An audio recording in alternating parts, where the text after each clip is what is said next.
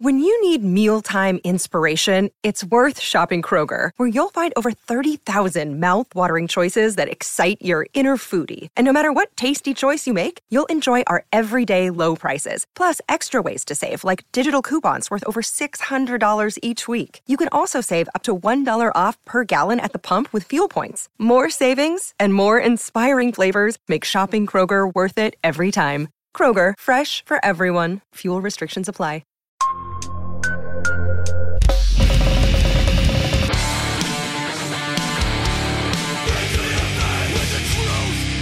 Welcome to the Punk Rock MBA podcast.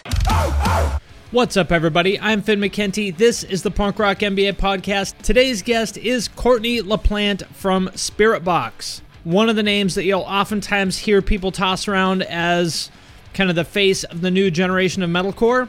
Really excited to see them have a breakout year last year. They're coming up on 500,000 monthly listeners on Spotify now. And by the time you hear this, they will have announced their debut album. So check that out on Rise Records as soon as it's available. If you enjoyed this show, there's a few things you can do to support it if you are so inclined. Number one, share it on social media. Tag me, tag the guest.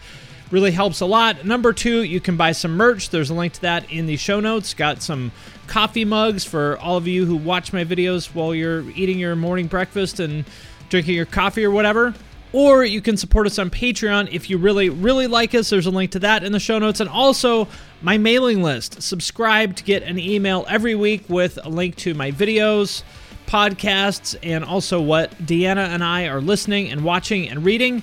So if that sounds interesting to you, all of that is in the show notes for this episode. But first, before we get into that, let's do a little bit of Q&A. From Grief Benny, how do I get away from toxic media and negative news but still stay informed about important political issues? I find that balance very hard as I still want to fulfill my quote-unquote democratic duty and stay informed about this kind of stuff, but I'm also sick of artificial negativity of news sites. Any recommendations or thoughts on this? Well, what it comes down to is, I think, two things. Number one, ask yourself some questions that may question a few of the assumptions that you have here. Like, you said you had a democratic duty to stay informed, but do you? And what exactly does, quote-unquote, important political issues mean? Do you need to be up to date on the latest thing about, and I don't know if this is how you do it, but, you know, if you look at the news cycle, it's full of basically useless noise, like what Nancy Pelosi said to so-and-so on Twitter, and they clapped back and said this, and it's the same bullshit as like celebrity drama.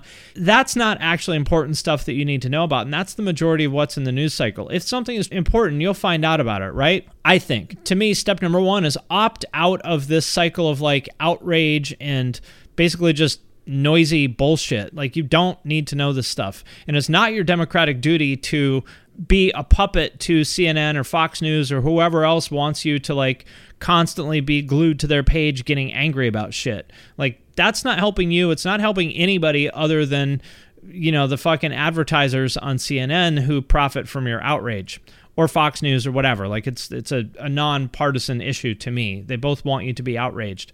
So what does being informed mean, I guess, is the question. And how much do you really need to pay attention to be sufficiently informed that you feel like you are, you know, a good citizen? I think you'll find out that you don't need to be as informed as a lot of people maybe assume or think that they do. You can choose to opt out of this like outrage machine anytime you want. And with that out of the way, let's get into it. Courtney, welcome to the podcast. Everybody doesn't know this, but this is our second attempt because I just got blasted with white noise and I had to restart. Apologies, but we are back.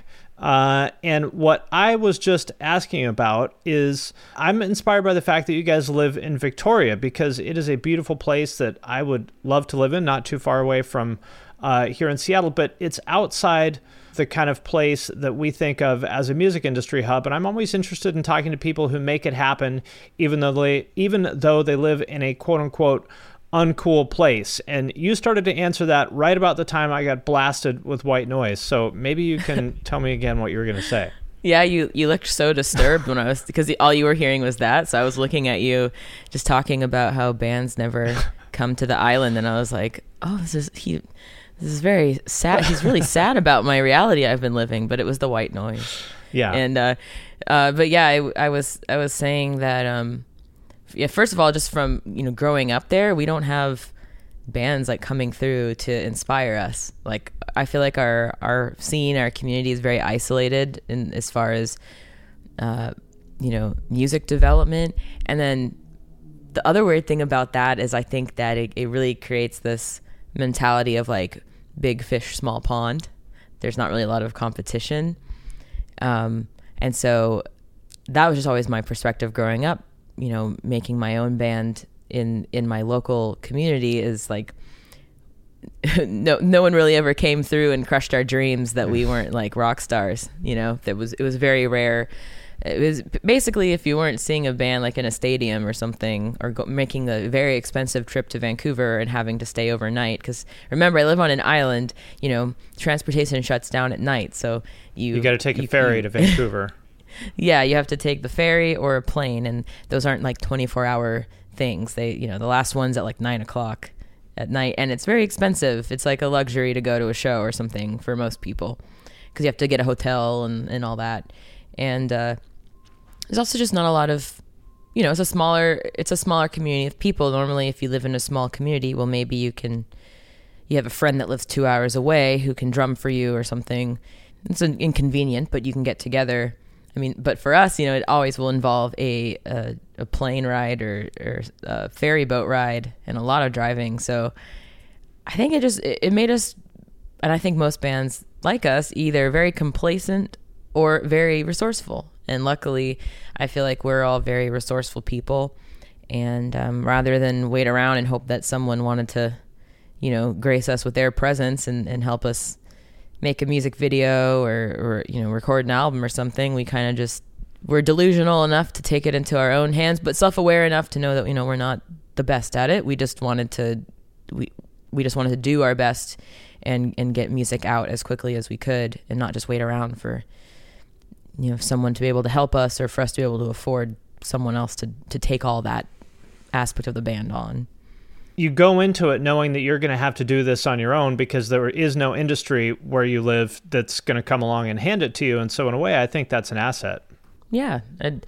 It's liberating to me. It's great to know that you don't have anyone to rely on other than yourself. And I think, us, Michael, the guitar player, and my husband in the band, us kind of going from just being in our local bands to all of a sudden being part of the band I Wrestled a Bear once, that was like a big crash course for us in leveling up and being amongst bands that are doing that professionally and isn't just like a pipe dream for them. But it was great because it also showed us all the positive and negative realities of being a part of the professional music industry. So I think we really learned a lot, because how often does someone get to go from like, I think Michael was like working at Best Buy and I was working at a yoga clothing store, Lululemon, and then we both, when we each joined the band, it was an overnight thing. It wasn't like a gradual thing.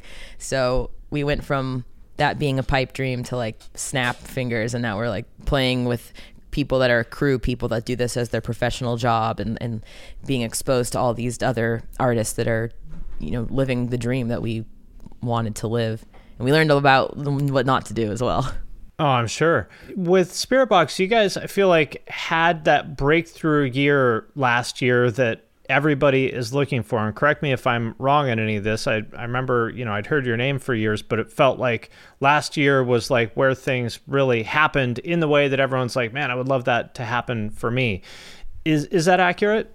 Yeah, it was so weird. It's like I said, like when you're in a band, especially if you make weird music, but if you make any type of music, like you have to be delusional to get out of bed and like be vulnerable and go up and show your weird songs to everybody. Although to be fair, like Spiritbox is way, way less weird than I Wrestled a Bear once. So yeah, there is at least that. Yeah. And I think that the metal genre, we're so desensitized to what is considered commercial and what is not. And we very much focus on like song format, but then we forget that like if a quote unquote normie person watched me perform, they wouldn't not like it. Like they would actually laugh. Yes. Like I've watched people react to me. So I think we forget that like we are in our bubble where this is normal, and there's like super weird bands and then like commercial bands. But the average person not only is completely ignorant to that this is like a huge culture, but like they actually it actually made me feel very insecure. I watched a couple people react to our music and then and giggling because they were so uncomfortable, like cringing at it, because when you first hear it, if you've never been exposed to it, it's weird. Well, you've talked before about how you have a lot of friends, locally who, are not part of the metal scene. And what do they think of like your performance videos and stuff? Well, you get like, you always get the, I can't believe that's you doing that. Or like, is that really you doing that? But, I'm really lucky that over the years, my close friends have really, even if it's not the kind of music they listen to, they're just so fascinated by this whole experience that I'm having. They've taken it upon themselves to like learn a little bit more about the culture of metal and like some of the touchstones of other bands that maybe resonate with this band or that inspired this band, or so they're starting to kind of learn a little bit more about that. And one of the ways that they've been doing that is watching your YouTube videos. Oh, wonderful. Like it's like a good primer for a lot of them, especially my parents. Like they've become a lot more interested in learning about not just my band, but like what our peers are like in this genre. Last year was crazy because, like I said, you have to be delusional enough to think that people are going to give a shit. But then it helps if you're self-aware as well, because you have realistic expectations and you realize that you are not this infallible being. You ain't shit. It's very unlikely that you're going to be the next fucking Van Halen or whatever. Exactly. So you have to have that sense of reality to anchor yourself. And we've just been doing the same thing we've always been doing. And I think that we come from this generation of like numbers, social media numbers versus engagement. So we've never really we feel like these crazy like street evangelical people on the street, being like, no, we swear to God, like there's something here. Like we don't have a lot of fans, but I'm telling you, the ones we do have, like it's crazy. They really like us. So, if this grows to the next level, I mean, think of the possibilities. But on paper, it doesn't really look that impressive to those of us that kind of grew up, like buying MySpace plays. And sure. There's all these bands, that have like 1 million Facebook likes, right. And then they'll get like 2 comments. And they're all on their from Indonesia. Post. Yeah. So I never really got the vibe that people were taking, like, and by people I mean like the industry was taking us seriously. And it's kind of hard to take a band seriously when you're like, I mean, do they play shows? Well, and I'm like, no, I mean, we don't have a full band, and I can't afford it. I'm trying to get people to purchase my shirts and buy my music so I can afford to like buy a van and stuff. It's interesting that you say that, because I know I'm very different from most people in music. I don't care at all about whether an artist plays shows or not. That's not important to me. Me neither, because I never came to my island. I never got to see them anyway. I don't care. Yeah, and I know that, there's this sort of idea that like this is where bands make all their money, which is true for some people, but most smaller bands lose money on tours. So yeah. It's not like, if you go see some metal band playing at a 350 cap venue, they're probably losing money on that tour. Yeah. And they're playing to 75 people. And I'm not putting that down, but to me, what I am interested in is like, can you make people from all over the world care about what you're doing online? Because that's like a global stage, which you did last year, with like Holy Roller and your performance videos and stuff. I feel like everyone's heads just collectively were like, oh, what's that? Yeah. And I think that a lot of the time, when bands are starting out, doing a full-length album, investing money into that and time, and investing money and time into going and doing your own DIY tours. And my caveat here is like seasoned performers, like someone who's older, like myself. If you're a teenager, you need to play shows and you need to get that experience. But I'm talking about people like myself and my bandmates, where we've all been performing for most of our lives. And so I realized that is like, I don't mean to represent every musician, but I can only speak for myself. It's like pure ego. It's like I'm supplying a thing that no one demanded. And so I'm going on tour so that I can feel like I can escape my shitty life. But I would rather just be patient and wait and do that in a sustainable way, rather than me just doing that and hoping that 5 people show up to the show and going and playing at a pizza place. I've done that enough in my life, and I don't need the practice anymore. I need to wait and do it because, unfortunately, we're not super wealthy people that come from super wealthy families, and we're adults. We're all in our 30s, and we're one bad tour at the time. Over the last 4 years, we're one bad tour away from having to quit because so you might come back we from one of those to tours, put $10,000 in the hole.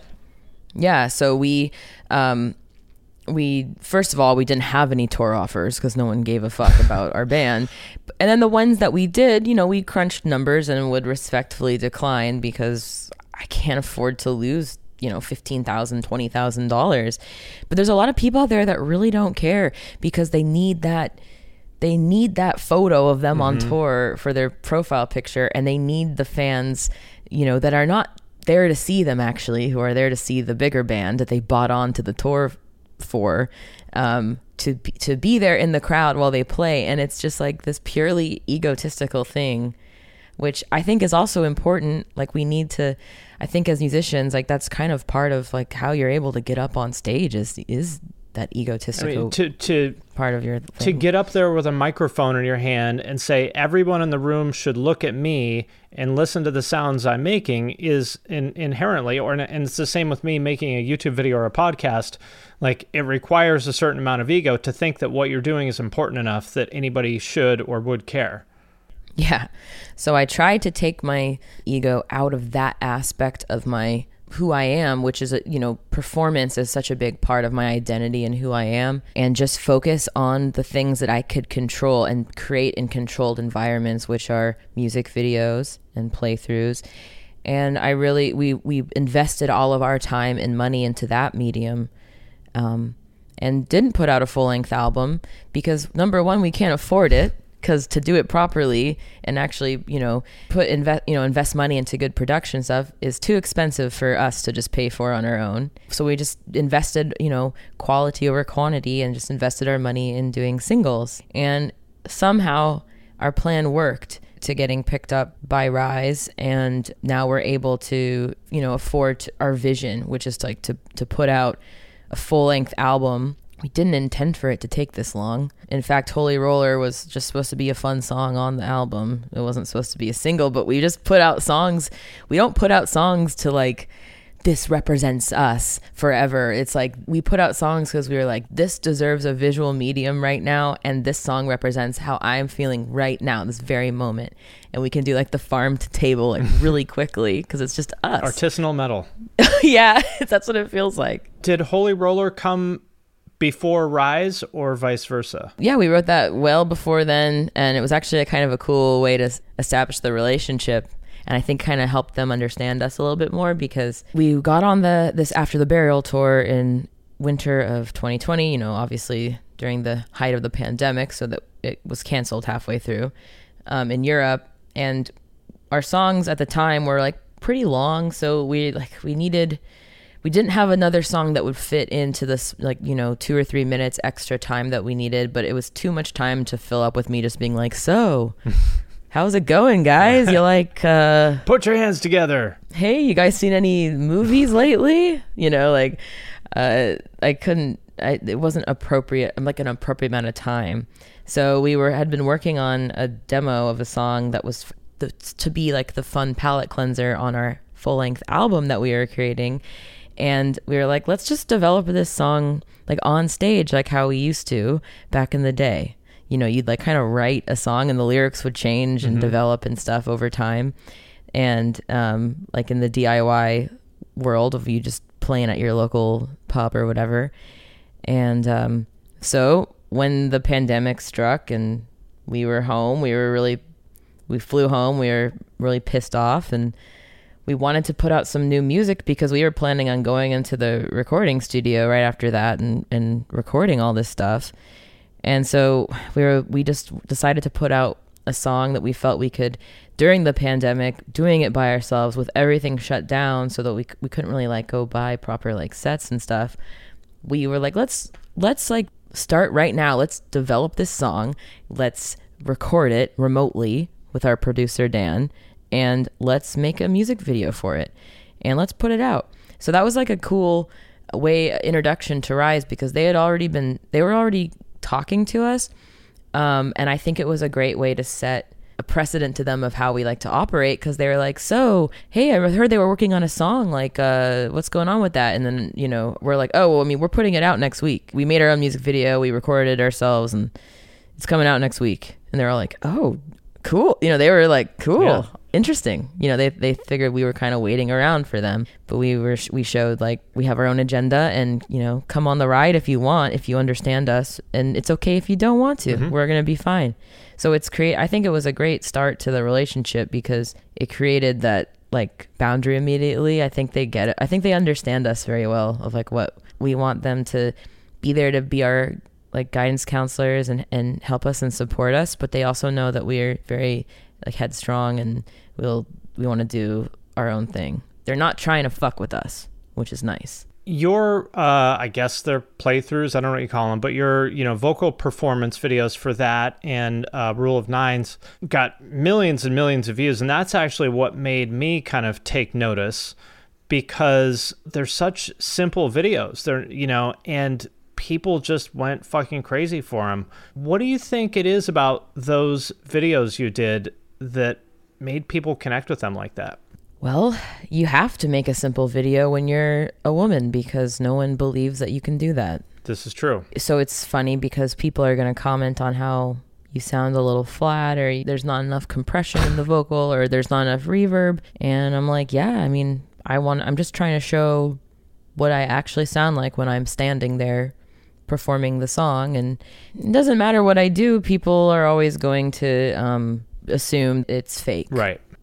So I purposely like to title them as a one-take performance, because generally when you're watching anyone, mainly men and women, doing anything, whether it's guitar, drums, or any sort of playthrough, I think people just assume that it's live, but it's not live at all. It's all a studio recording, and they're either lip syncing or they just didn't do a very good job of like syncing the audio and the video up, so there's a bit of a latency. But once I started making my own videos, I started to realize that maybe I was being a little bit too harsh on that, because I realized sometimes it is kind of hard to sync. Before I realized that you could just like have software to sync up your video and audio, which great, now I know that. I realized that there's probably some of those they are doing it live, it just didn't sync up properly. But most of that stuff is not live. And especially with vocals, like live vocals, that is so tough, because we all have a voice. And so I think we're naturally able to pick out smaller errors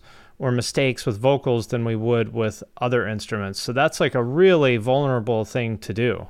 Yeah. So, of course I'm going to leave in when I'm flat or I'm sharp, or if I come in a little off time, because that's what I sound like. I'm always crawling desperately towards the me that is the recording, but that isn't me. That's the best version of me. That me took me in 20 hours to create, like just over and over until I got perfect takes. And so I think I would prefer to not do a full one take playthrough. I'd rather like take cuts of my best performances. But I was like, you know what? I'm so sick of people saying that I can't actually do this. It's especially annoying when you're someone who really cares a lot about technical singing and you're listening to all these mistakes, and then people are still saying that it's fake. And I'm like, well, if it was fake, I wouldn't have fucked up those 8 parts. Yeah. Exactly.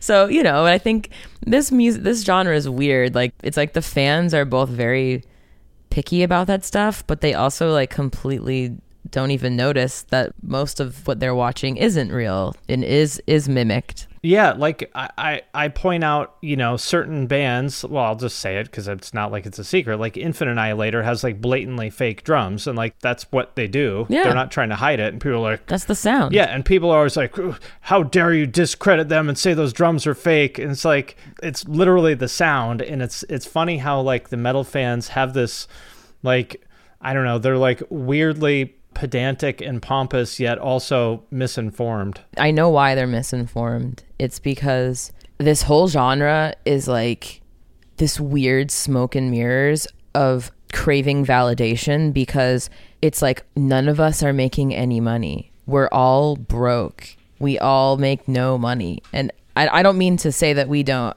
I'm very happy with how things are going with the band, and I can see like a future for my business, and I'm really, I feel like I've learned from all my mistakes, and I think I see like this vision in the future of what I can be and what I can do with my resources. So I don't mean to like, I'm not trying to be like, oh, help me, I'm poor. Like that's not happening. But in general, I feel like people that like this music, it's like because they like the music, they think that then these people are all rock stars, but like, we all are not. Everyone I know has another job. Everyone lives with their parents. Like, unless they have another business that they run or something. Right. Like, which is oftentimes the case. Like if you see somebody in a band who's, like a metal band who's balling, it's probably because they do own another business. Yeah. And so, I think that weird level of like, of having this guard up and not feeling comfortable admitting that is kind of doing the genre a disservice, because it makes all these people not understand how much like each other we all are. We're all struggling, It was so weird, like in my old band when people would be like, what do you mean you don't own a house? Well, especially in fucking Vancouver. I was like, yeah, I'd be like, what the fuck are you talking about? Because a piece of shit house costs $1.5 million here. Yeah, it's bizarre, but it's not the fans' fault. I think it's the musicians' fault. I think that everyone has such a chip on their shoulder of like, yeah, people never valid, because like I was saying, like we make the kind of music that if you show like some random girl who's never heard metal, like she will laugh. Yeah. She'll laugh. It's funny to them. And they might grow to like it, but the first impression is either like fear or cringiness. So like we have to all realize that like our community is still kind of in some ways underground, and none of us are doing this to become like millionaires on yachts and stuff. Like I think Sure. that if that wall was broken down between artist and fan, it would be very helpful. Like when people are mad, tweet at me like, why won't you make more vinyl? And I'm like, give me $10,000 and I'll make you all the fucking vinyls you want. Like, hold on, like just give me a sec. Like it's expensive. Right. I need to make sure that you're going to buy them first, and then I'll make some vinyls. Like it's a big investment. So, or, stuff like that. It's interesting. And I guess kind of surprising, but not to me, that there's still, even, with you being you and your, history playing music, that there's still as many people who would like, question that you are able to do what you do. It's just it's not even a music industry thing. It's just every woman that's in a male dominated field, we all, whether it's like questioning if they can pull a tooth properly because they're a dentist, or do a scrim on stage, like, right, it's just how it is. So we're all just used to it. All I can say is I think there's been a big change, and I think that there is a lot more empathy these days for us, if any of us that are a bit different or a bit more diverse in the metal scene. And I think that the newer generation is I think that they're doing a better job of like listening to one another and highlighting each other, just being more empathetic and not just like seeing someone's thing that makes them diverse, and treating them as a human and not objectifying us. So that's my experience so far. But I always have the caveat of like, it's also, I'm getting to live in this little la la land of like Wait till I wear a freaking bikini or something on stage. Then we'll talk. Then we'll see if the misogyny, the betrayal feeling of the fans of me deciding to objectify myself come out. Oh, it will. It definitely will. Because right now I'm like, and people are like, I love that you just like don't wear this or that and you just wear a t-shirt and jeans. And I'm like, well, that's what I felt like wearing today. Yeah. Because I'm broke. But now I want to, maybe now I want to buy a cool outfit that makes me feel cool and powerful. This is Krista Makes, guitarist and vocalist for Less Than Jake, and host of Krista Makes a Podcast, a songwriting podcast where every week I'm joined by an amazing guest to break down the writing, recording, and release of one iconic song from their career. In our giant evergreen back catalog of episodes, we've had rock legends such as Dee Snider and Huey Lewis, punk rock favorites like Mark Hoppus, Fat Mike, and Brett Gurewitz, and up-and-coming artists of today such as Liz Stokes of the Beths and Genesis Owusu. We've had guests from all genres and styles of music, and I guarantee that if you peruse our back catalog, you'll see several episodes that'll make you say, man, I gotta hear that. Whether you're a fan of music or a creator of music yourself, you'll take away a whole new appreciation for the songs you know and love. Krista Makes a Podcast is available for free on all the places you could possibly listen to podcasts, and new episodes come out every Monday.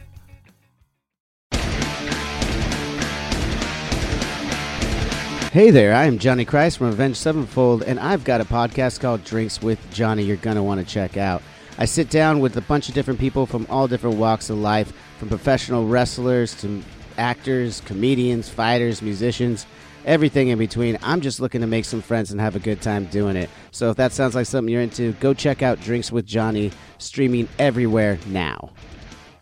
But first, I want to thank DistroKid for sponsoring this episode of the podcast. If you're not familiar, DistroKid is a digital music distribution service that musicians use to put their music into online stores and streaming services. So in plain language, if you have ever wondered how to get your music on iTunes, Spotify, Apple Music, YouTube Music, Amazon, Deezer, Tidal, and many, many more, there's like dozens and dozens of different streaming services. DistroKid is the way to do it. It is super easy. I have used it to put my music on Spotify. It took me maybe 5 minutes to like set it up and upload everything. It's legitimately awesome. I am sincerely a fan of this company and their product. And for those of you who have asked, you can also upload your music to TikTok with DistroKid. And if you want a chance to get featured on DistroKid's Spotify playlists, you can do that by submitting a song through Spotlight and getting your fans to vote for you. You can also use Hyperfollow to get more Spotify followers. You can promote your new release as well as Spotify Canvas. That's where there's the video in the background in the player, and when you share it on Instagram, it shares that video too to make your Spotify release pop. And Spotify Canvas is available to all DistroKid artists. Like I said, as you can probably tell from this, I am sincerely a fan of DistroKid. DistroKid can do everything I just talked about and so much more. So be sure to sign up with my link, which is in the show notes for this episode,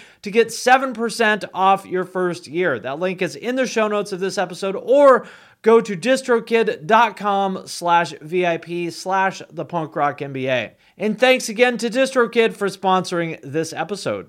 Tell me what you think about this, because I want to make a video about it, and I would love to hear what you think. There's a lot of people who ask me to make a video about female-fronted bands, and I've always said no, because I think that's a silly label, and I don't understand, for one, the obsession with why is it so important that if there's a woman in the band that she's the singer. Why isn't a female drummer good enough for you? But besides that, I don't like the idea of, covering anybody based on their gender or race or any kind of other innate characteristic. But, me being a man, perhaps there's something I'm missing there. What are your thoughts on that? I just think that the female fronted thing is annoying because it puts us in a different category when it's not female fronted, it's just vocalist star. Mm-hmm. So there's any band where the vocalist, whether they're a guy or a girl, is the star, can feel a bit manufactured, and I think people put a lot of emphasis on it when it's a girl, oh look, she's the sex appeal. Yeah. And then these guys are all the shitty guys in the background. The simps who show up to play her songs. Yeah, and I'm like, have you not seen all these other like little cringy metal bands where you can tell like someone at a record label was like, you're gonna be the heartbreaker and you're so cute, and then you boys are gonna learn how to play bass. We'll figure it out.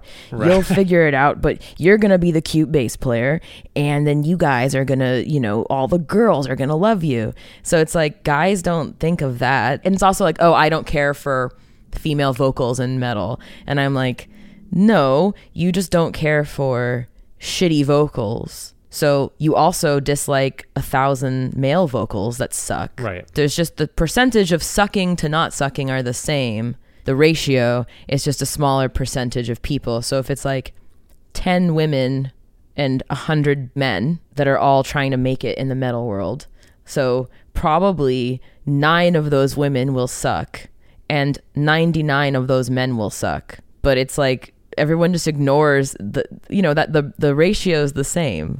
Like everyone ignores that. It's like, no, there's just some bands suck. There's a lot of really cheesy, cringy bullshit metal. Because that's just the way it works. Metal is very lost and trying to like, people are trying, I don't know what it is. I feel like there's just some people that are involved in labels who are like, if we really turn this into like cool, like pop music, we'll make money doing this. But it's like you're drawing from a talent pool of people who don't know what they're doing. Yeah. And don't know how to make pop music. So it sounds horrible. And it turns out the pop music is really, really, really hard to make and really, really, really hard to sing.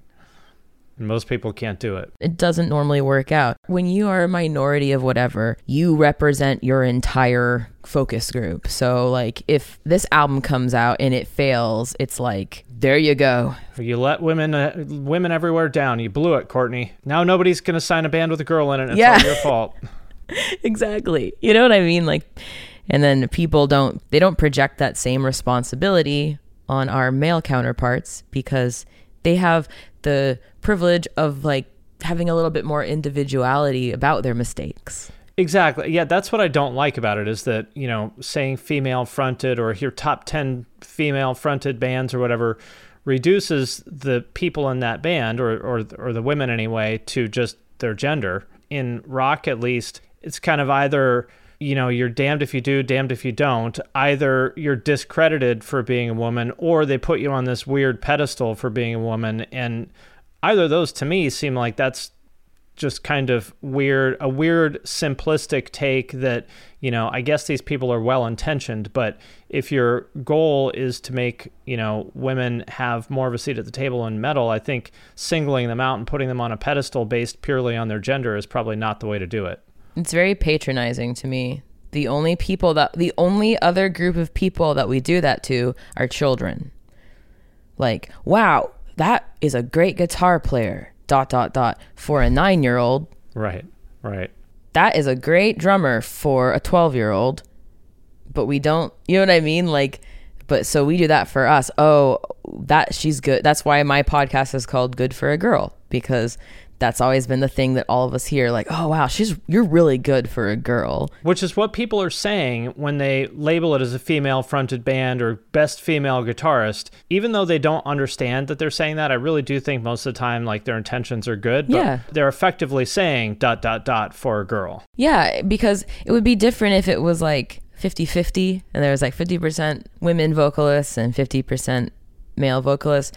But the ratio is more like 10-90, and so it's like, hey, so we're gonna remove you from this pool and give you a much smaller pool to compete with, and that's who you're competing against. But we're not competing against one another. We're, I was actually talking about this with one of my friends recently. They were just complimenting my work on the album and how it's great, and that it's they're just like, yeah, and it's really cool because like, you don't have a lot of competition. And I was just like, who the fuck do you think my competition is? I'm curious. Tell me, who is my competition? I was just, being a bitch. And I was like, thank you. I feel so much more relieved to know now that when this record comes out, there's a completely separate Billboard number just for women, that I only have to compete against them. All the male people that are coming out with music, I don't have to compete against them. What a relief. You can tell because the numbers are in pink. Yeah, the numbers are pink and they cost 10% more. Right. It's great. Woohoo! And then they made them go, oh shit, yeah, so it's mainly stuff like that. People don't mean it in a shitty way. It's just they've never had to think about it because they're the default. They're in this world that they're in. They're the default person, so they've never had to think about it. It's changing a lot, though. I really do think that. I mean, admittedly, I mean, there's been some times where I've gotten tagged in something on Twitter and it will be someone being like, my favorite vocalists are, and it will be me with all these names of these guys that I respect so much, and I just can't. It's really sad, actually, but it makes me cry. Seeing my name there and not with the asterisk preface, the girl one, just being I like these vocalists or I like these bands, and having my name there. And I just feel this respect and acceptance that I haven't ever felt before. And I think it's because of people changing. I think people are just becoming more empathetic to others and just humanizing us. Mm-hmm.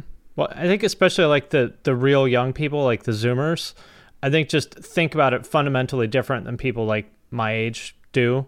And as they become a bigger part of, the audience, I think just the old attitudes are going to just die. Yeah. And so I like to look at things I don't like to react to every negative thing I see people say to me, but some things I just go out of my way to respond to because I'm not trying to change the mind of the person commenting. I'm trying to change the mind of all the people that read the comment that also might agree with that person. And I always, sarcastically refer to them as my teachable moments. It's a teachable moment. How do you kind of balance the fact that women, things that men might do that are seen as badass or assertive, if a woman does the same thing, she's bitchy. How do you think about that? It's annoying. I feel I have to really watch my tone all the time. I feel most of us musicians are really fucking weird and bad at communicating to people. That's something that I find is a strong suit of mine. I enjoy talking to people and I enjoy being nice to people and being friendly, so I have that on my side. But to be honest, I do have to watch my tone sometimes. And it's really frustrating when, in anything you do, any business that you're running as a woman, you have to sometimes not censor yourself, but be very self-aware because, my husband, Michael, could say the exact same thing and the person will just listen to them because he's being passionate. He's being a go-getter. And then I might say the exact same thing, and to that person, I'm being aggressive. Or emotional. Or I'm being emotional and aggressive. And those are looked at as bad things when one of my, counterparts, my peers, are being emotional. That's looked at as them being passionate. So that's really annoying. But I think a good thing is that because of my age, I think, my band is starting its hopeful ascent and not plateau, starting its ascent. At this age, I've been able to really be extremely conscious of who I surround myself with, and my whole team of people that surrounds me is a bunch of really cool men and women who I think understand me, which is really important. So yeah, there's always going to be really annoying negative people on the internet. One thing that's so annoying is I hate when I see someone saying something wonderful about my band and then people being automatically being oh, simping. And I'm do we need to make this weird and sexual? Can this person just not really connect with me as an artist?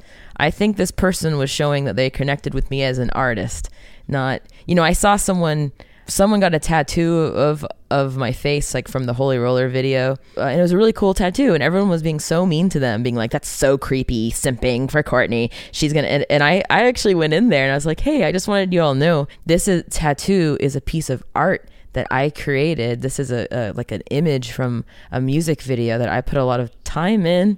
It is you, but it's almost not you. Yeah, it's a beautiful image that I love and makes me so proud, and to see it on this person to show that they also, respect. They like my art enough to even if they don't even like my band in 10 years, they like my art enough that they thought it was a beautiful image to put on themselves. That's really neat, and the rest of the band feels the same way. And, you know, a lot of people were like, oh, you know, so it's complicated. Well, there is that kind of incel factor in metal where there's a lot of that kind of, that incel rage where that energy is going to get channeled into a lot of the online commentary. And, you know, I hope that does change over time. I don't know if it will or not, but it's changing. I think that metal is becoming it's like becoming a little bit more mainstream. And so I think those people are kind of having to now interact with other people who are not so angry at women as they are, and it's helping them. You know, it's like I think we all need to talk to each other and hear each other's voices, and it's the one good thing about the internet. You know, we all have a platform. You mentioned your age. I am very grateful that I've been making content for a long time, but I didn't start YouTube until I think I was 38, and I'm grateful that I was older when I found an audience, because there's a lot of things I would have handled a lot worse when I was younger and probably really fucking embarrassed myself. Are you glad in a way that it took you a little bit longer? Yeah, I'm happy. Like physically, I'd rather be younger because it obviously, as you know, it's a lot easier to like tour and stuff when you're younger. And, you know, my knees didn't hurt as bad. My back didn't hurt as bad back then. And I could live off of less sleep. I didn't have heartburn, which was cool. But other than that, I'm happy and grateful that it took this long for us to get to this point, because I think all of our life experiences really helped, and it helped us shape and finally figure out what we wanted to do as musicians. This band is us just like people watching in real time, a group of people trying to figure out what kind of band they are. You know, normally this would happen before anyone heard of us, and we then debut our album. But you're all kind of watching in real time us just being compelled to put out music that in that moment we want to put out, without like a ulterior motive of like building up an album. We just have music and we want to connect with people, and so the only way we can do that is to create music videos, which we mainly make ourselves. Honestly, my favorite part about this whole thing is my husband Michael being able to not have to do so much stuff, because, you know, now that we have resources to work with, you know, video directors and producers and stuff like that, bless his heart, the man's going to add more years back to his life now. He deserves it. Well, I wanted to ask about being in a band with your husband, this is your second band that you've been in a band with him. So obviously it's working for you. I've just now, you know, spent the past year and a half essentially, you know, working with my wife. We live in a, you know, small condo, so we're like next to each other. And, you know, at first I thought that was going to be hard, but I realized I actually love it, and I don't ever want to work apart again. And I'm willing to, you know, make a lot of sacrifices to be able to, you know, be together all the time like that. But at the same time, you know, I'm sure there's some times where it's been stressful too, especially touring and stuff. It's got to be hard. You've chosen to do this twice. Why do you like that so much? It's compulsion. Like we're just so drawn to it. After a while, we even got the same job in our, you know, while we've been trying to build this band. We have the same job. We work the same hours, the same job. We just like plug in data entry and do like payroll and stuff. And we just sit next to each other in silence at work all day and just like instant message each other about the band on the computer at work. We send each other animal gifs and videos. Yeah, like I don't know what it is.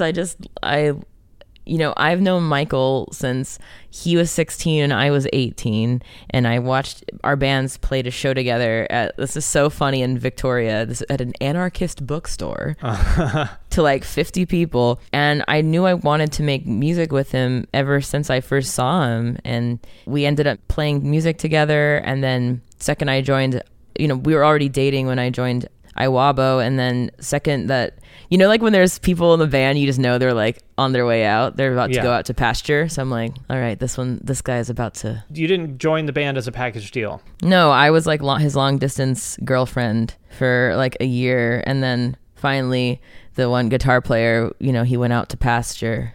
Right. He was set free. So we were fine. You know, you can just, when someone doesn't want to be in a band anymore, like, you know, they don't just wake up now, buddy. They don't just wake up one day and are like, hey, I'm leaving. You know, they've dipped their toe in a couple times.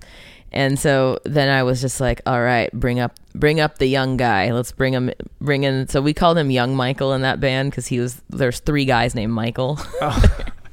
He was the youngest one.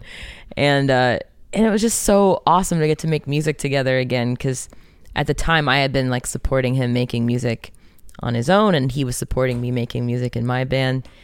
And I don't know what it is. We just love making music together. It's cool. We're like music soulmates that happen to be real life soulmates as well. And we just love spending time together. Like it works for us, and we have our own things that we love to do and our own interests that are separate from one another.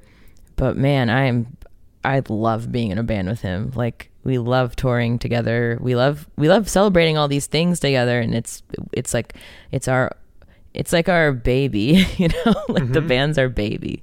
Well, my wife and I have done a couple of vlogs together, and I really liked it. And I thought that I want to do more of this. And I would like to have somewhat of a, I don't know, it's kind of a douchey word, but somewhat of a brand as like a couple, because I think we're both pretty funny and entertaining, and people seem to like our vlogs together, especially now that your fans are kind of a little bit older and a lot of them are married and stuff. Do people follow you guys kind of as a couple? I think people really like that. I think I've always been drawn to any band that had like a family aspect. Like I think it's so cool that like Gojira has the siblings in the band, and my old band before I joined Iwaba was a band with me and my little brother, and I've just always liked bands like that because there's like this really special connection if you have spouses or your siblings or something like that. There's always like that cool family connection there, where you're so intimate with one another that I feel like it's the perfect person for you to like be vulnerable with in your music. I mean, that is a real litmus test for a relationship, to make music together. So there's potential for like butting heads creatively, to live together, and, you know, and then also to be like broke and living in a van together for months. And so if you can survive that, you got something. Yeah. It was actually like a big negative for people wanting to even entertain like signing our band, you know, people being like, oh, they're married. I mean, well, who's going to be home then making money while the other one's on tour? And I was like, I mean, are you making sure that all the bands that you sign are not single? Are you going, hey, are you all in long-term relationships? Yeah. Because you need to have a wife at home making money. Who pays your bills when you're out on tour? It always annoys me if someone doesn't like our band and they don't just say like, I don't like the music, and they have to, they make some weird, I'm like, I would much rather you just not like the music than have some weird, like slightly like misogyny tinged. Right. Just say you guys suck. I don't want to sign you. Okay. There's been a couple that have been like, oh, well, we already had a band with a girl and it didn't do well. Well, there can be only one. Yeah. And I was like, well, you also, I'm like looking at the roster. I'm like, well, you also seem to have a lot of men on your roster that aren't doing well. Maybe you should be dropping those guys. But yeah. You know, we signed a band with a left-handed vocalist a couple years ago, and they really just kind of fizzled, so we're going to pass. Yeah, exactly. But I think that's the thing. Like, they haven't been held accountable because there's not been a lot of other voices, you know, telling them, hey, that's sexist, dude. Especially like radio. Like, if the radio people, if the screenshots of the rock radio people talking about like why they are not playing bands got out, like, oh, I can imagine it would be like horrible. You know, like that stuff's crazy. You have to be very aggressive as a woman to get on one of those things, and it would be very helpful if you had a guy singing as well. They just don't. Rock radio, I don't care, because I mean the fact that people are entertaining putting my music on the radio is like, it's just something that I never reached towards, you know, like, so I'm just kind of, that's like a cool bonus. I'm like, hey, that's awesome. Whoa. But that whole world is very weird and mysterious to me. I'm not a particularly woke person, so this is a thing that I didn't think I would ever say, but I just straight up think rock people don't like women, like in general. They just don't. I mean, any band that has a primarily female fan base is hated. any woman that makes music, like you said, their credibility is questioned about, are they really doing it? Are they an industry plant? It's just like, do I write my own songs? Fill in the blanks. Yeah, and eventually, like, why don't you guys just say you don't like women? Because that seems to be what it is. They don't like us objectifying ourselves or not objectifying ourselves on our terms. And they just don't like it. Like, it irritates them. Yeah. It's just the whole performance of like femininity that, I have to acknowledge that I'm like, how I look aesthetically and stuff, I'm like traditionally feminine looking. And I'm a traditionally, like, I'm not saying this like to brag or something. I'm just like, I'm a traditionally attractive person. I am a girl. I have long nails and long hair and I look, girly. So I have to acknowledge that if I veered from, and this is how I choose to be, this isn't like pressure. I love makeup and I love sparkly outfits and stuff. But if I didn't adhere to that, I mean, I can't even imagine the shit I'd get. If I was maybe a little bit more plus size or a little bit more masculine looking, I mean, the words I have to get rid of on YouTube, to make so they can't get posted it's so weird. It's just always like, the first thing is to like devalue your femininity. So like the biggest insults that like a guy can fathom is like letting me know that they don't find me attractive. Oh no. How will I'm like, I ever oh survive? no. Oh God. You're going to get it either way. Like, say someone like Pokimane, for example, the streamer who's super popular. Either she's only popular because she's hot or she's an ugly bitch. Yeah. Which one is it? Yeah. You're going to get it either way. And so what that tells me is that there's no real rational basis for it. I mean, not that it would be different if it was rational, but they're just going to find a reason to hate you because you're a woman. And it feels, I mean, I wish it wasn't that simple, but it sure seems to be the case. But anyway, yeah. And like I said, I have it easy. I got it easy. Like there are women or non-binary people or men who don't present as traditionally masculine. They have it way harder than me. And then you factor in race or sexuality or any of those factors, and it's like these just layers that I don't even have to deal with. But it's like the same thing that I wish that all of the listeners would do. Just because you're not having to deal with it doesn't mean that you shouldn't educate yourselves on those people's voices. So I don't know, I think it's getting better. I think it's a part of what holds metal back, though. Yeah, I don't mean to be naive, because I am self-aware enough to know that like if I presented as less feminine, or if I present as too sexual, that is going to disappoint people, which is so ironic because I mean I'm like butt naked in like half our music videos. I'm like in a bathtub or like covered in glitter or like in a lake, but it's like, that's okay because I'm not being like sexy. Yeah. Well, you have to walk the razor's edge of like what you're allowed to do as a woman to, get the pat on the back. Take one step out of line and you're going to hear it. It's annoying and it's exhausting.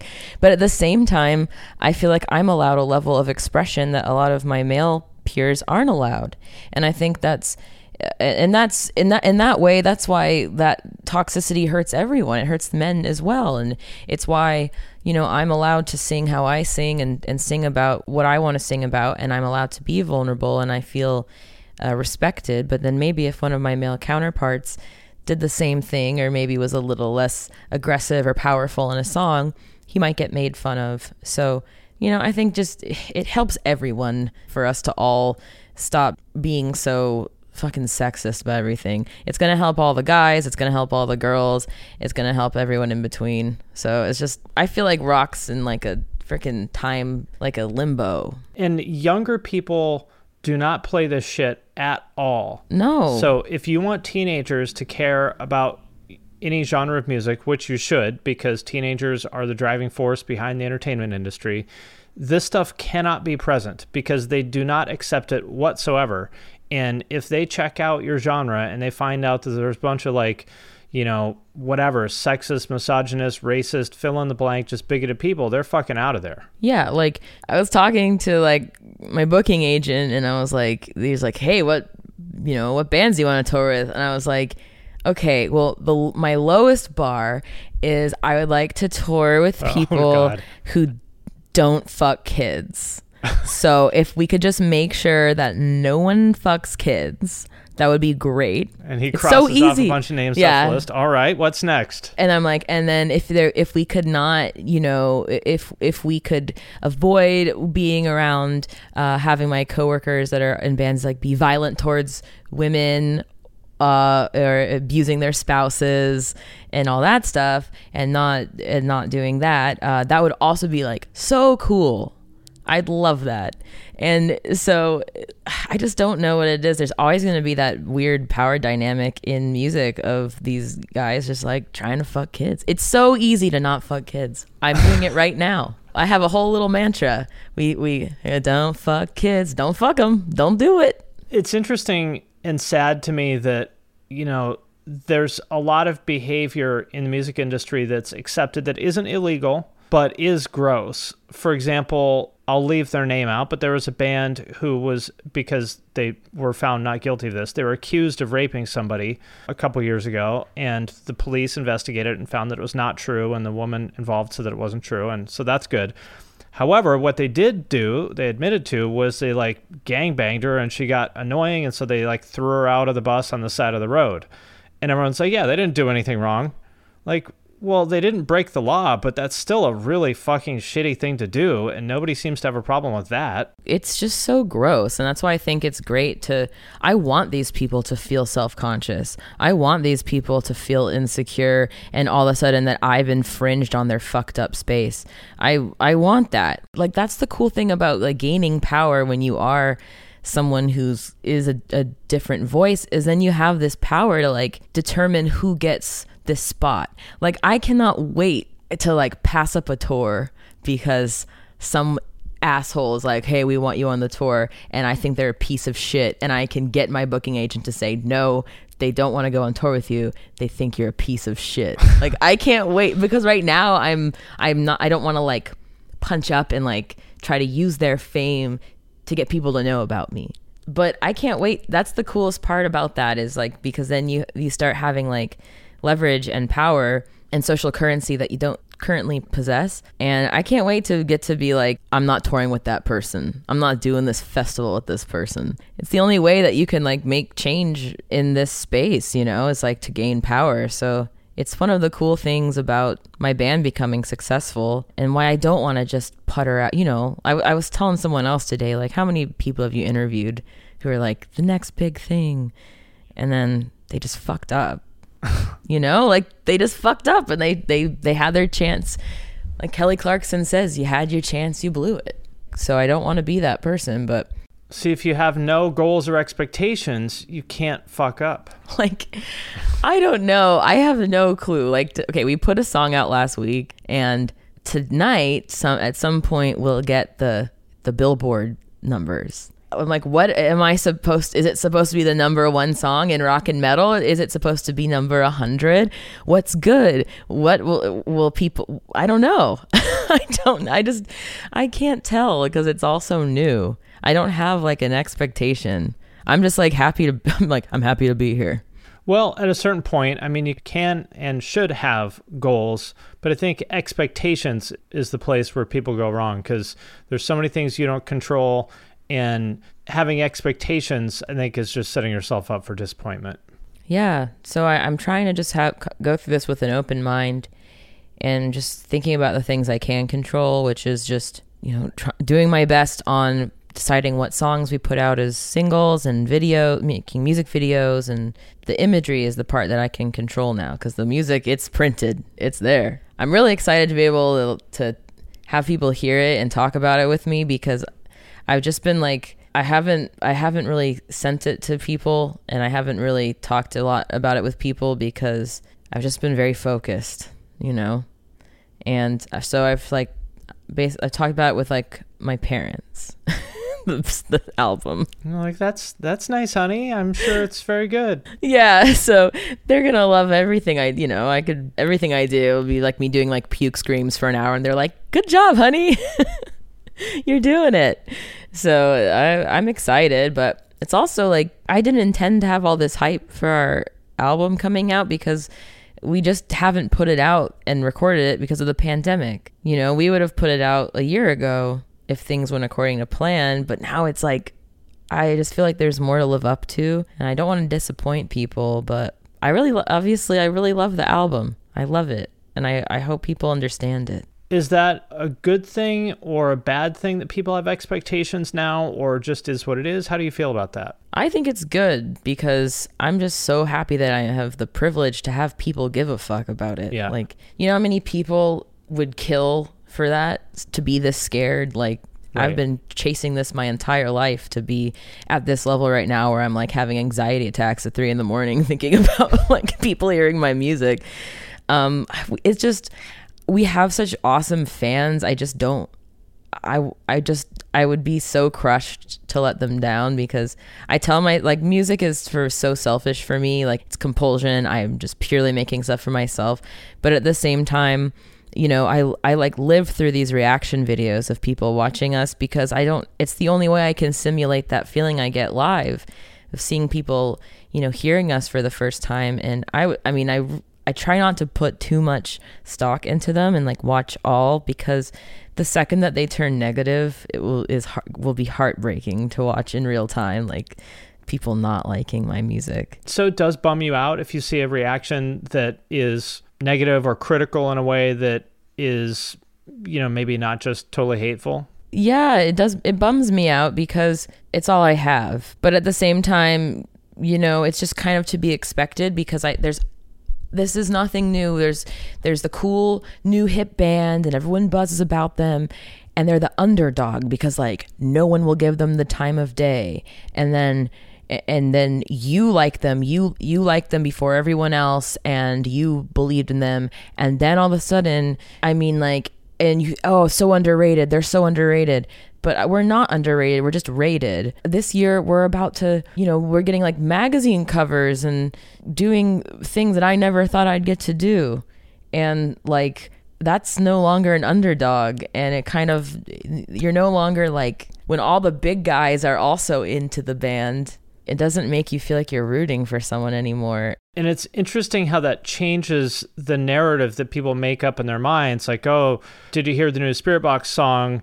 There's no screaming in it. Courtney doesn't want to scream anymore because they want to be a rock band now and just make up all the stuff that I'm sure is pure fiction. And you're like, no, that's just the song we happened to write at that time. Yeah, it's really weird. And again, it's our fault. It's rock music's fault, because we don't ever talk about numbers, and we don't ever, like, all those internal, you know, album sales and stuff of first week sales, like no one sees. So people don't understand how many streams of like Holy Roller we did. That song was the most played song on SiriusXM Liquid Metal in 2020. And it came out in the middle of 2020. And that was just an independent song. And that's crazy. So that's what is frustrating, because if we were just going to listen to our label and try to go for a cash grab, then we would just make that song 10 more times and put out an album of that. Because that's clearly the song that people responded to the most. But that song's an outlier, and I don't want to make that song over and over. I just wanted to make that song in that one time. And that's not going to be the direction that I take this band in. And it's so funny, because then I put out a song that, you know, we purposely were like, let's write a song that is our love letter to metalcore, and has like the call out at the beginning, and has a charge up call out, and just kind of our way of being like, we still love metalcore, even though this album isn't going to really represent metalcore. Probably it still is something that inspired us to make music, and it's like our roots in when we started making music. But people hear it and then they're like, oh, you guys are just trying to go for radio. What radio? What are you fucking talking about? Like, you think they're playing this on Kiss FM? Right. Like, because we're so desensitized to how weird this music is. Yeah. So, you know, I'm just like, yeah, I mean, I don't consider someone saying that something I'm making is like catchy or fun to listen to as an insult. And I don't want to, you know, I always remind people, like, some of the songs that you like the most of us, I mean, I wrote 6 years ago. I'm a different person now, and I don't want to write that. I wrote that song then. And unfortunately, that's the hard thing about following an artist, is like, they might not change in the way that you want them to change. But I don't know, I feel like the second we start giving a fuck about that, like, it's just bad. I have to remind myself of that too, that sometimes I get sort of really hung up on, what does my audience want? And and that does matter because I do want to create something that they enjoy, but ironically, I feel like you're not going to make something that people like if you try too hard to make something that people like. You know what I mean? Yeah. Because it just becomes very forced and uninspired, and that's when, I feel like that's when you get into the most trouble, is when it's just clear that I'd rather do something that like I love and people hate than do something that I don't love and they don't love and nobody loves, and it just kind of feels phoned in. That's when you really like hit the dead end. I think it's just because like the people that listen to and watch your content, and then the people that listen to my music, like we have such amazing super fans in metal where they're so like financially supportive. They're actually like literally invested in the bands. I mean, what other genre of music can you think of where the people that listen to that music like exclusively wear band merch as their, like they're not doing that because that's their style. They're truly it's become their style, but it's because they're so supportive of these bands. Like it's their way. They know that these bands is the only way they're making money. They're so supportive, I feel, compared to the average fan of any other genre of music. So I think that's why because they have this like sense of ownership over us, because they truly are involved in our development and success. So then when the band changes, and I think you like feel betrayed because now they're like selling out. But it's just one of those weird things where I think if we did all this on our own and we didn't have a label, then people wouldn't go, the label's changing the band. Like the label doesn't come and hang out. Like we don't even have an A&R person. Like we just go, here you go, guys. And then they're not telling you, we want 3 metalcore bangers, 2 ballads, and no. And then the ironic thing is like, there's all these other bands. It's just this weird, dirty secret. Like no one likes to admit like, hey, there's like 5 dudes in the metal industry that write everyone's songs, right? And write all the lyrics and everything. Like, and then they're like, oh, we need like 2 more songs for our album. And then someone will ghostwrite songs. Like people assume everybody in metal writes their own music, and they assume that every member that you see playing an instrument in a music video, you are hearing their performance. Which is almost never the case. No. Michael writes all the drums. He records the bass and guitar. He is the main music person in this band. And then Zev is the guy that we're working with for drums. He goes in and he will make them from Michael, who's an incredible drummer, to Zev, who is an incredible professional drummer. And so he'll take, he kicks it up to, a 12. Like he, just little things that would annoy a drummer when they hear isn't exactly how a drummer might play something. But Dan and Michael write, like our producer Dan, write a lot of drums. And Dan will help write like some melody stuff and give us sounds, but he's more there like to support. But he's a great songwriter himself. But I think it's funny. I think people think when they're really shocked when we're like, oh yeah, Dan helps. He came up with this chord progression, and people are like, what?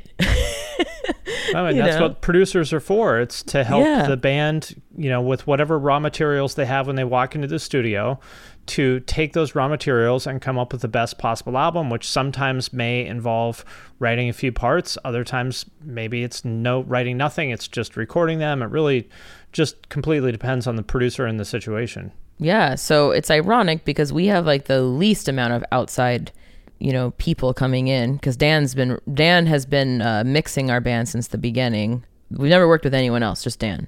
And then there's these other bands that have like just random dudes who don't really even care, don't give a fuck, just like bang out some song and give it to them. But everyone assumes that all these guys write their own stuff, and it's like this dirty little secret. I'm like, I don't want anyone else to write my stuff. Yeah. I'm good at it, but I understand why. But there's some people who just want to play music. Yeah. And it's not important to them whether they wrote it or not. That's not how I would do things, but that's okay too. Yeah, I agree. So I think that if we had a bit more like transparency in this genre, it would be really helpful.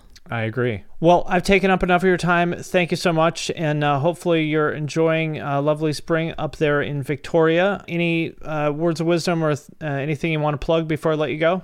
Once this is out, our album that is called Eternal Blue will be announced to the world. And so I really hope that you guys like it. We'll have another song out by the time you hear this.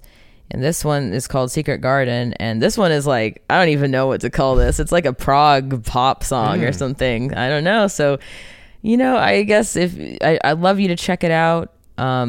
Just stick around for the album. This album is going to be a very cohesive body of work that represents what we've been working on over the last couple of years. And I really hope you like it. But honestly, I'm honored that people are even checking it out, whether you like it or not. Thank you for listening to it. And I'm really stoked to be on this podcast because Finn, your voice is a big part of my day. Oh, amazing. One time I was doing the dishes and I was listening to you, and then I saw a little clip of myself on one of your videos. And I was like when it was me going, it's time for some singing and some screaming. And I was like, oh my God, he knows who I am. Of course. So I'm really happy to get to talk to you. And yeah, I mean, let's hope that this summer goes well, guys. And let's get together in the fall and do some fucking festivals and go back to rockin'. Let's do it. I'm with you. Yeah. All right, my friends, that does it for this episode of the podcast. If you made it this far, thank you. Thank you for listening. We sincerely appreciate each and every one of you. If you want to help the show, there's a couple things that you can do. First of all, share it on social media. If you share it, tag us, tag Finn McKenty, that's me, and tag Deanna Chapman, that's a producer. Second thing you can do, if you really, really, really love us and really want to support us, you can support us on Patreon. There's a link to that in the show notes. You can leave a review on Apple Podcasts or wherever else you're listening to this, or you can do none of that. And you can just sit at home thinking about how awesome this podcast is. That works too. Again, thank you very much to each and every one of you for listening. We sincerely appreciate it, and we'll see you next time.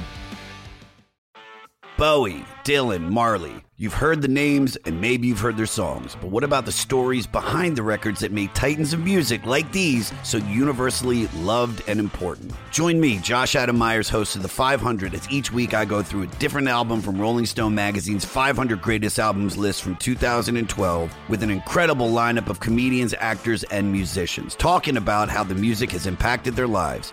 New episodes of The 500 come out every Wednesday. Listen now wherever you get your podcasts. Hey, this is Steve Choi, host of the Musicians Guild podcast, part of the Sound Talent Media podcast network.